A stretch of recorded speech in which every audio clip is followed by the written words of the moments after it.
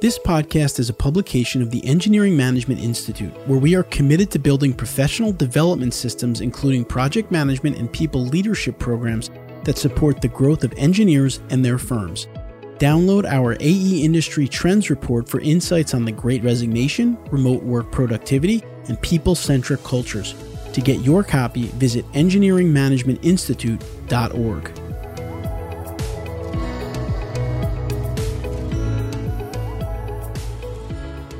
Bridges are a vital component of our transportation infrastructure, and they play a critical role in connecting both communities and also facilitating commerce. However, designing and constructing a bridge is a complex and challenging task that requires a deep understanding of many different engineering disciplines, including that of geotechnical engineering. For that reason, in today's episode of the Geotechnical Engineering Podcast, we'll be talking with Arsenius Gerges, PE. He's a lead geotechnical bridge engineer from Hardesty and Hanover LLP, also known as H&H.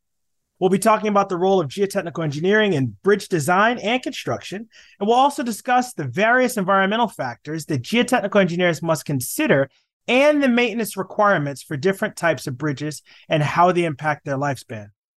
I'm your host, Jared Green, and I'm excited to be bringing you another episode of the Geotechnical Engineering Podcast. But before we get started, here's a quick word from our sponsor for today's episode, that being Keller. By connecting global resources and expertise with local knowledge and focus, Keller develops innovative, practical, and cost-effective solutions to geotechnical challenges, including deep foundations, ground improvement, groundwater control, liquefaction mitigation, releveling structures, slope stabilization, supportive excavation, underpinning, and instrumentation and monitoring. Keller builds projects designed by others and offers complete design build services for any geotechnical construction application. Keller was founded in 1860 and is the largest geotechnical specialty contractor in the world, with operations in over 40 countries across 5 continents. With a North American presence of over 100 years, Keller operates as the market leader with over 60 offices throughout the U.S. and Canada, and is the sole source for a complete geotechnical construction solution optimally designed to meet clients' needs. To learn more about Keller, visit our website at www.keller-na.com.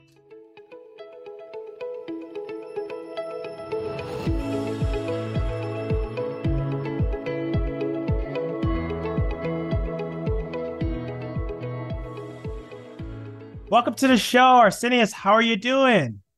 I'm doing well, Jared. How are you? I'm good. Thank you for carving out some time to be here. Really looking forward to our conversation. I'm glad you could be here with us. Thank you for having me, Jared. Appreciate it.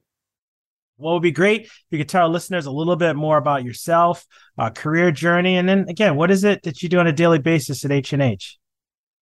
I've been with H&H for 11 years now. It's the only firm I've actually been employed with ever since I graduated. I did graduate from NJIT, New Jersey Institute of Technology, with my bachelor's in civil engineering, and actually stayed there for my master's as well. I got my bachelor's of engineering, specialty in geotechnical engineering with NJIT. My day-to-day at H&H, I am part of a 13-person group, geotechnical group here. I do manage 5 of them in New York, so I lead the New York City geotechnical group. And a lot of it is designing foundations. That's really our bread and butter that we do here at H&H Geotech. So a lot of it is design. We do subsurface exploration as well. We do supervise them. We build out the programs and so forth. And we also are heavily involved during the construction support services. When I talk about civil engineering, most time I talk about civil engineering, people think about bridges almost like immediately, right? But oftentimes I talk to geotechnical engineers, people think about like buildings. What makes geotechnical engineering for bridges unique? Like, what are some of the things that you're tackling that are unique for bridges? Because I know that's where your focus is. One thing that certainly differentiates geotechnical engineering for bridges versus buildings, for example, a lot of our times our bridges are going over waterways. We're battling with different things there. For example, the construction of our foundations differ from those buildings. Also, another thing we need to account for our design is scour. When we have a hurricane, a large storm surge, a lot of sediments can be carried away, and that can undermine our bridge. And that's actually one of the leading causes for bridge failures is scour. That's a very important aspect in our design is considering scour. And typically the scour is developed by our hydraulic engineers. They have models that model a 100-year flood event, a 500-year flood event, and they estimate what that scour depth will be for each of those events. And ASHA does provide guidance for, what you should design for a 100-year event or a 500-year event. For example, a 100-year event, your bridge should be completely serviceable, no issues, no damage. For 500-year, it should survive it, but there could be, some repairable damage. And what are some of the different types of bridge structures? And I guess you could look at it from a standpoint of the advantages and disadvantages for these different structures. So I like to split this category up in two: fixed bridges and movable bridges. I didn't make it clear earlier. H&H, we're known for movable bridges. It's our niche. We've been doing it for over 100 years. We've done a lot of the first movable bridges in the country was designed by H&H. But again, I like to split this category up by fixed bridges and movable bridges. So some of the fixed bridges types are, you have your typical beam bridge, you have an arch bridge, suspension bridges, tied arch bridge, cable stay bridges, and so forth. And some of the advantages for like the suspension bridges I mentioned, which are like cable stay bridge, a tied arch bridge, they do allow for very long span. So like the George Washington Bridge, the classic Golden Gate Bridge is a suspension bridge, and those are very long span bridges. Only disadvantage is that they're very expensive to construct. The maintenance is also very specialty, and they're also more pricey for maintenance. They also have to consider like specific like loading conditions or situations. Wind is a huge factor for these long suspension bridges. They really have to account for those types of bridges.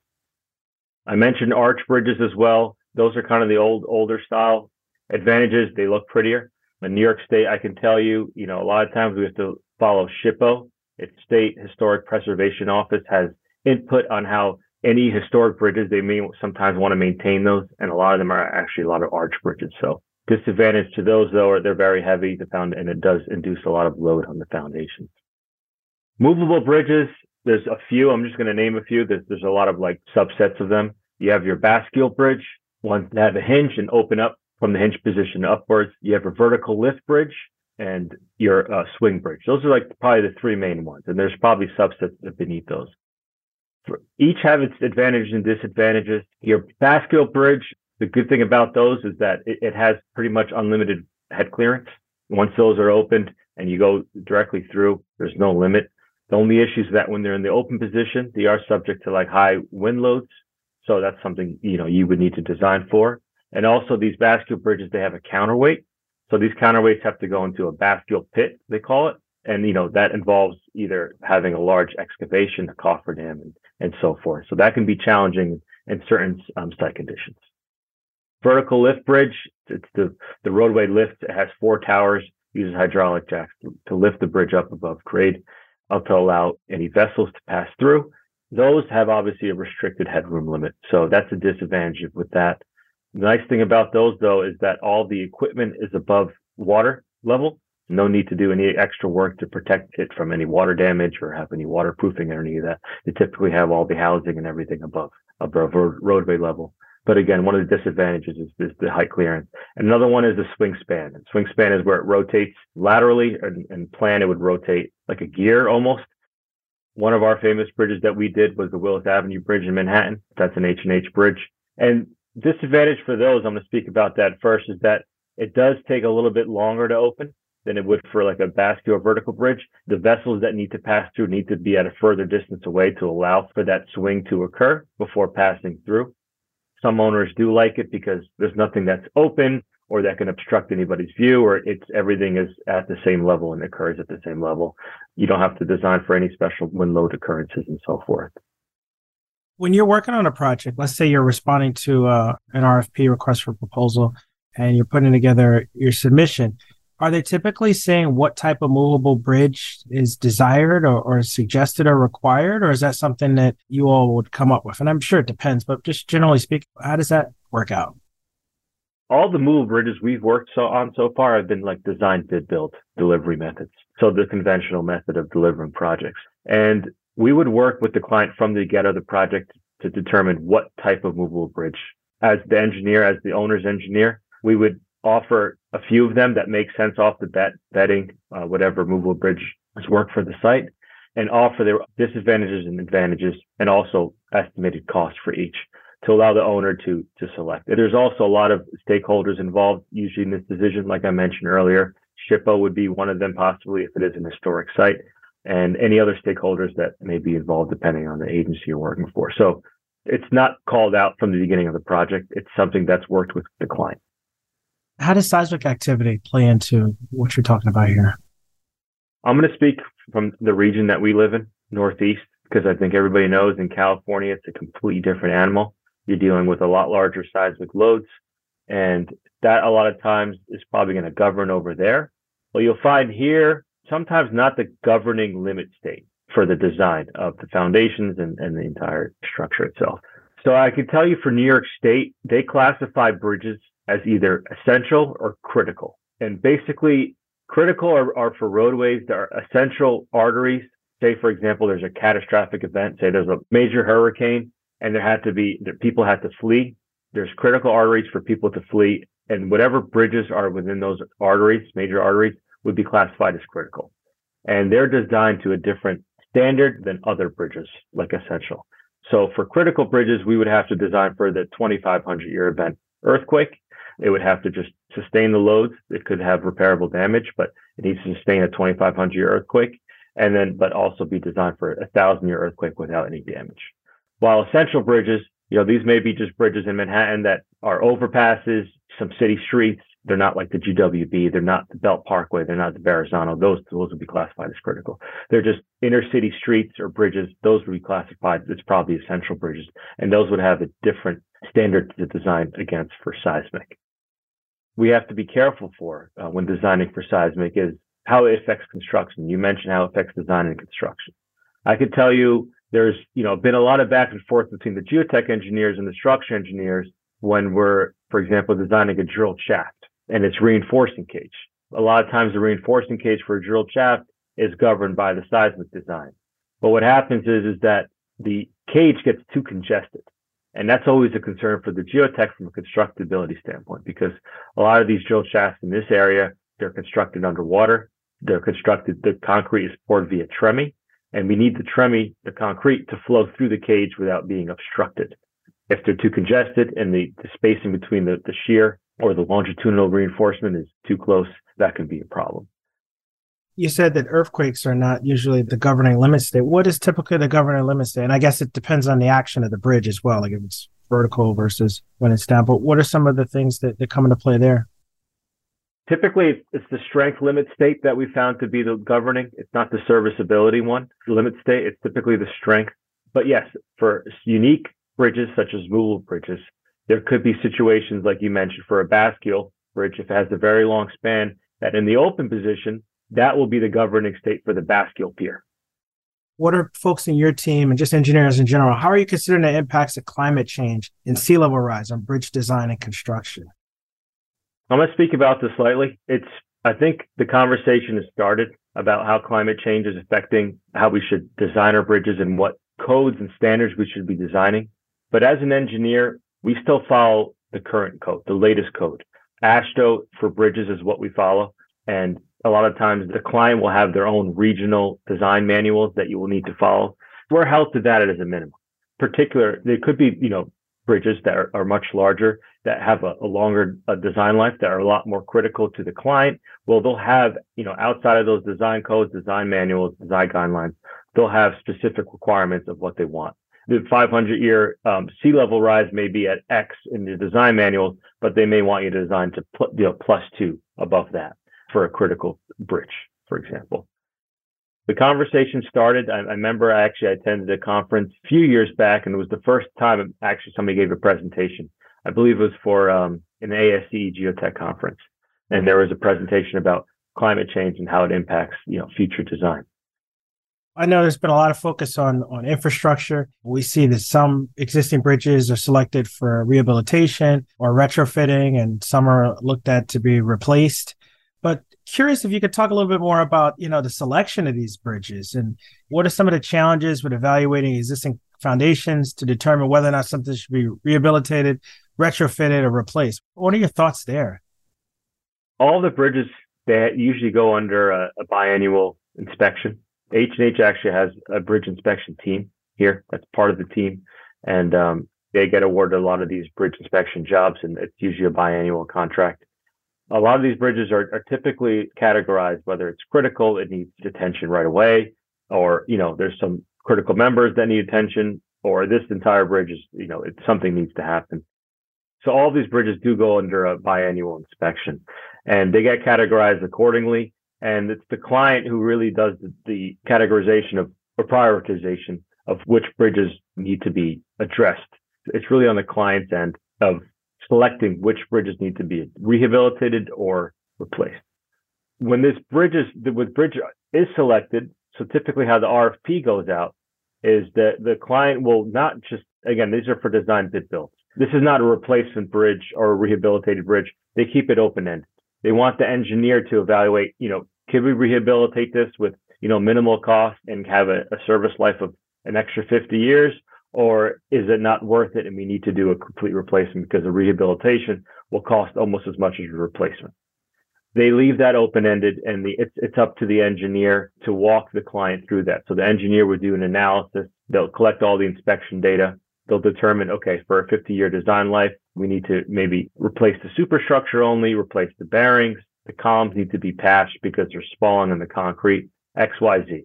And they'll give a cost associated with that. At the same time, this is all preliminary design or like conceptual feasibility level design. At the same time, they'll do a very conceptual level replacement. Typically, replacement is a lot more efficient than how they designed back then. So you have less spans and so forth, lighter material and less foundations and so forth. But anyway, they would do a conceptual level design for a replacement option and also give an associated cost. And also, we also do a life cycle cost for each of those options. And we present that to the client. We do give a recommended, but at the end of the day, it is the client's choice. Based on the budget that they have and their discretion, they decide, okay, we want to replace this bridge or we want to rehab. For rehabilitated bridges, a lot of times the foundations are reused. They're either reused completely without any retrofit, without any strengthening, reused with strengthen if needed. But evaluating these existing foundations, it's a real challenge. The issue is having limited information about them. A lot of these bridges are over 75 years old, and that's typically all the bridges are designed for a 75-year design life. So the bridges that need to be rehabbed or replaced are typically at that age. And they didn't do a good job back then to record or keep and document whether it's the as-built information or just the design information itself. It was either lost in translation over the years. They just don't have the information. So a lot of times we're dealing with what they call unknown foundations, which is a real challenge. At a minimum, we'd like to know the pile configuration, what type of pile. I found, we do get that a lot. If we're lucky, we'll have a note in the plans giving us the allowable capacity of the pile, so we can work with that. But sometimes we don't have any of that. Sometimes there's a pile cap here. We know it's here because we can see it by observation. So to investigate those, there's a lot of means. So during that phase, we can do a lot of field tests or field studies, excavation to expose the pile, to determine, what type of pile, estimate maybe how many piles. We can also do geophysical testing. We've done in the past to estimate the pile tip. It's done within a borehole. It's called parallel seismic logging. And we're able to do geophysical testing to determine the pile tip. We also do borings ourselves because a lot of the borings that were done in the region are not done with standard methods. So if we have the pile tip, the pile type, we can typically reverse engineer, okay, what's the approximate pile capacity, for example? That's information we gather. If we have no information at all and we can't obtain anything, we'd have to let the client know of these risks. And if they want to completely, not touch the foundations, then, we would urge them, if we're going to do any rehab or retrofitting, we don't want to increase the loads. We want to have honestly encourage them to have lesser loads. So go with lighter weight deck, which would cost a little bit more money, and do anything we can lessen the loads or make the loads at least equal to what they are. Love to hear more about a project that you may have worked on that had a major impact on your career. I'm not going to name the project, but I can tell you that when I first became a lead in my lead role here at H&H, which was 2016, I was tasked with a project that was in construction. It was in Harlem. I can say that. The foundation type was drilled shaft. These are like drilled shaft bents. So drilled shafts that were directly connected to the pier, to the bridge columns. There's no pile cap. The contractor was having a very bizarre anomaly occurring with all their drill shafts, where there was, after the concrete was being poured, they observed bubbling in the concrete. So basically the concrete was poured and there was bubbling that would occur for 1 to 2, 3 days until the concrete completely occurred, like air basically escaping from somewhere within the drilled shaft up and manifesting at its surface. And for drilled shaft quality assurance, quality control, we always implement something called cross-hole sonic logging. What that is, it's also a type of geophysical testing method. But what that is within the reinforcing cage, there's access tubes that are installed with the reinforcing cage for the drilled shaft. And probes are sent down these access tubes to evaluate the condition of the concrete after it's poured to make sure it's sound concrete. So together with the observed bubbling and the CSL results, which came out to be questionable, the CSL results didn't show we had completely poor concrete. It showed that it had questionable concrete. So it was uncertain of how it was. And we didn't really know the concern or reason why. So there was a lot of contention because this was a high profile job. There was just these issues that were related to geotech occurring. And it was my real first time leading a project, also leading a group. So there was a lot of pressure on me. I mean, we're still one group here at H&H, 13 of us. So I still had access, obviously, to our chief geotechnical engineer and also our department head to walk me through this. They're great individuals that helped me, but still I was the face. I was the one there in the meetings, and it really made me grow up really quickly. I feel like that's the only way you grow up. You got to be put in the fire. You have to get in there, get your hands dirty, and be in a room where the contractor's yelling and things are going sideways and try to solve the problem. I mean, just by that situation happening, I've learned so much about drilled shafts, construction, everything, because I was forced to. And sometimes that's what it takes for us to just become experts at something, because you're forced to read all these different papers, publications about this one specific thing, and you actually become an expert at it. It was a very anxious time for me. It was a lot to deal with at the time. And, I don't think I had the skills at the time when I first started to handle that. But through a lot of coaching, mentorship, and just really, I guess it's practice. I mean, being in meeting after meeting, you learn how to cope with it a little better every time. And when problems arise, your anxiety is a little less and less because it's through it. I've seen it. Yeah, that's right. So that was the biggest challenge for me, but I'm happy it happened. I'm being honest. I mean, it's maybe a little bit unfortunate for the project, but I'm happy it happened in my career. Well, I was going to ask you about challenges you've faced, but it sounds like you kind of hit on it there. Unless there's something else that comes to mind, it's particular to bridge engineering. Anything else come to mind? There's a lot of interface with geotechnical engineers and structural engineering. That was also a challenge for me because it forces you to have a little bit of knowledge about structural engineering.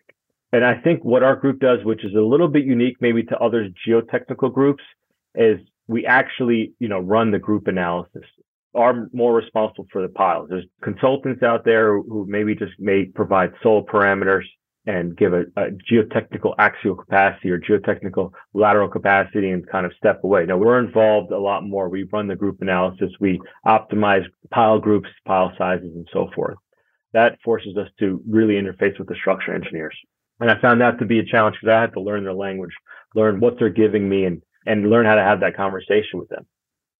All right, great. Well, before we take our break, final piece of advice you'd like to give the geotechs listening in regarding bridge engineering. I highly recommend getting into bridge engineering, and I'll tell you why. So I didn't mention this earlier, but I think it's clear.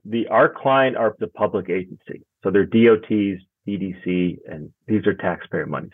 You're typically dealing with mega projects. I haven't been on the other side working for a private client. I heard the pitfalls of those. It's very demanding, and a private client to private client, they have different standards. So you don't know what to expect sometimes. But working for a consultant who your owner is always a public agency, such as the DOT, I find it to be satisfying because you're working on very large jobs. The budget's usually very ample that you're allowed to go a little bit above and beyond. It's not just input and output. We need this tomorrow. There is time to look into things deeper, maybe to optimize, learn about it more, run different parallel software to just see how, it may respond in this software versus this one. So that's my advice. Bridge engineering, it's a great career to be in. If you have the opportunity, I would take it. All right. Well, thank you so much. We're going to come back in just a minute and close this one out with Arsenijus and our Career Factor Safety In segment. Stick around.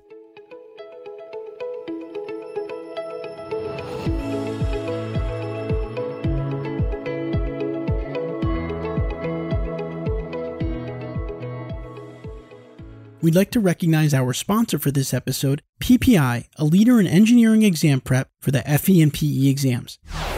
PPI provides expert prep courses and study resources designed to help you pass the FE and PE exams the first time. PPI's live online courses include hours of lectures, problem-solving demonstrations, exam strategy sessions, office hours, and a passing guarantee. Check out PPI today at ppi2pass.com to see all the options available for FE and PE exam prep. All right, welcome back. Well, it's time for our Career Factor Safety In segment. In geotechnical engineering, like many disciplines of engineering, it's important to incorporate a factor of safety into your design. But what about incorporating a factor of safety into your career? Today, of course, we're speaking with Arsenius Gurgis, PE, lead geotechnical engineer, bridge engineer at H&H. Arsenius, you've already had a very successful career. And when you look back on your career, is there something you implement in your career to give yourself factor of safety in your career? Over my career, I found that being resourceful in geotechnical engineering is key. A lot of the answers could be found, but for geotechnical engineering, it's actually spread through a lot of different resources. It's not maybe codified as easily as it is for like structural engineering. A lot of papers can offer insight on certain particular problems you may come across. Just being knowledgeable, FHWA has has many geotechnical publications where you can get a lot of ways to approach a problem and a lot of design information in there. So becoming really resourceful has made me actually, I think, take on more because I know exactly where to look for an answer without spending the time. And I gathered a library basically in my local drive, and I recommend this to all of my young new staff. From day one, start a library for yourself. Whatever your papers you're reading or whatever publications come your way, store it in your own drive. Become familiar with it, because if you want to really know your stuff and get an answer, you want to know where to look. You're not going to have all the answers in your head.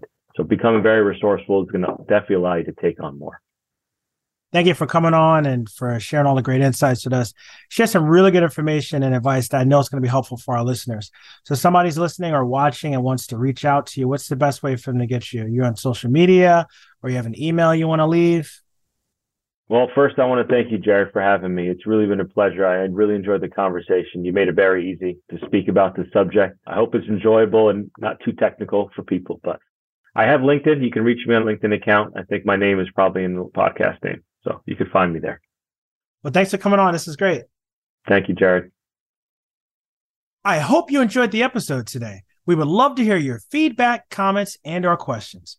Please feel free to go to geotechnicalengineeringpodcast.com, where you'll find a summary of the key points discussed in today's episode, that being episode 70, as well as links to any of the resources, websites, or books mentioned during this episode. Until next time, we wish you the very best in all of your geotechnical engineering endeavors. Peace.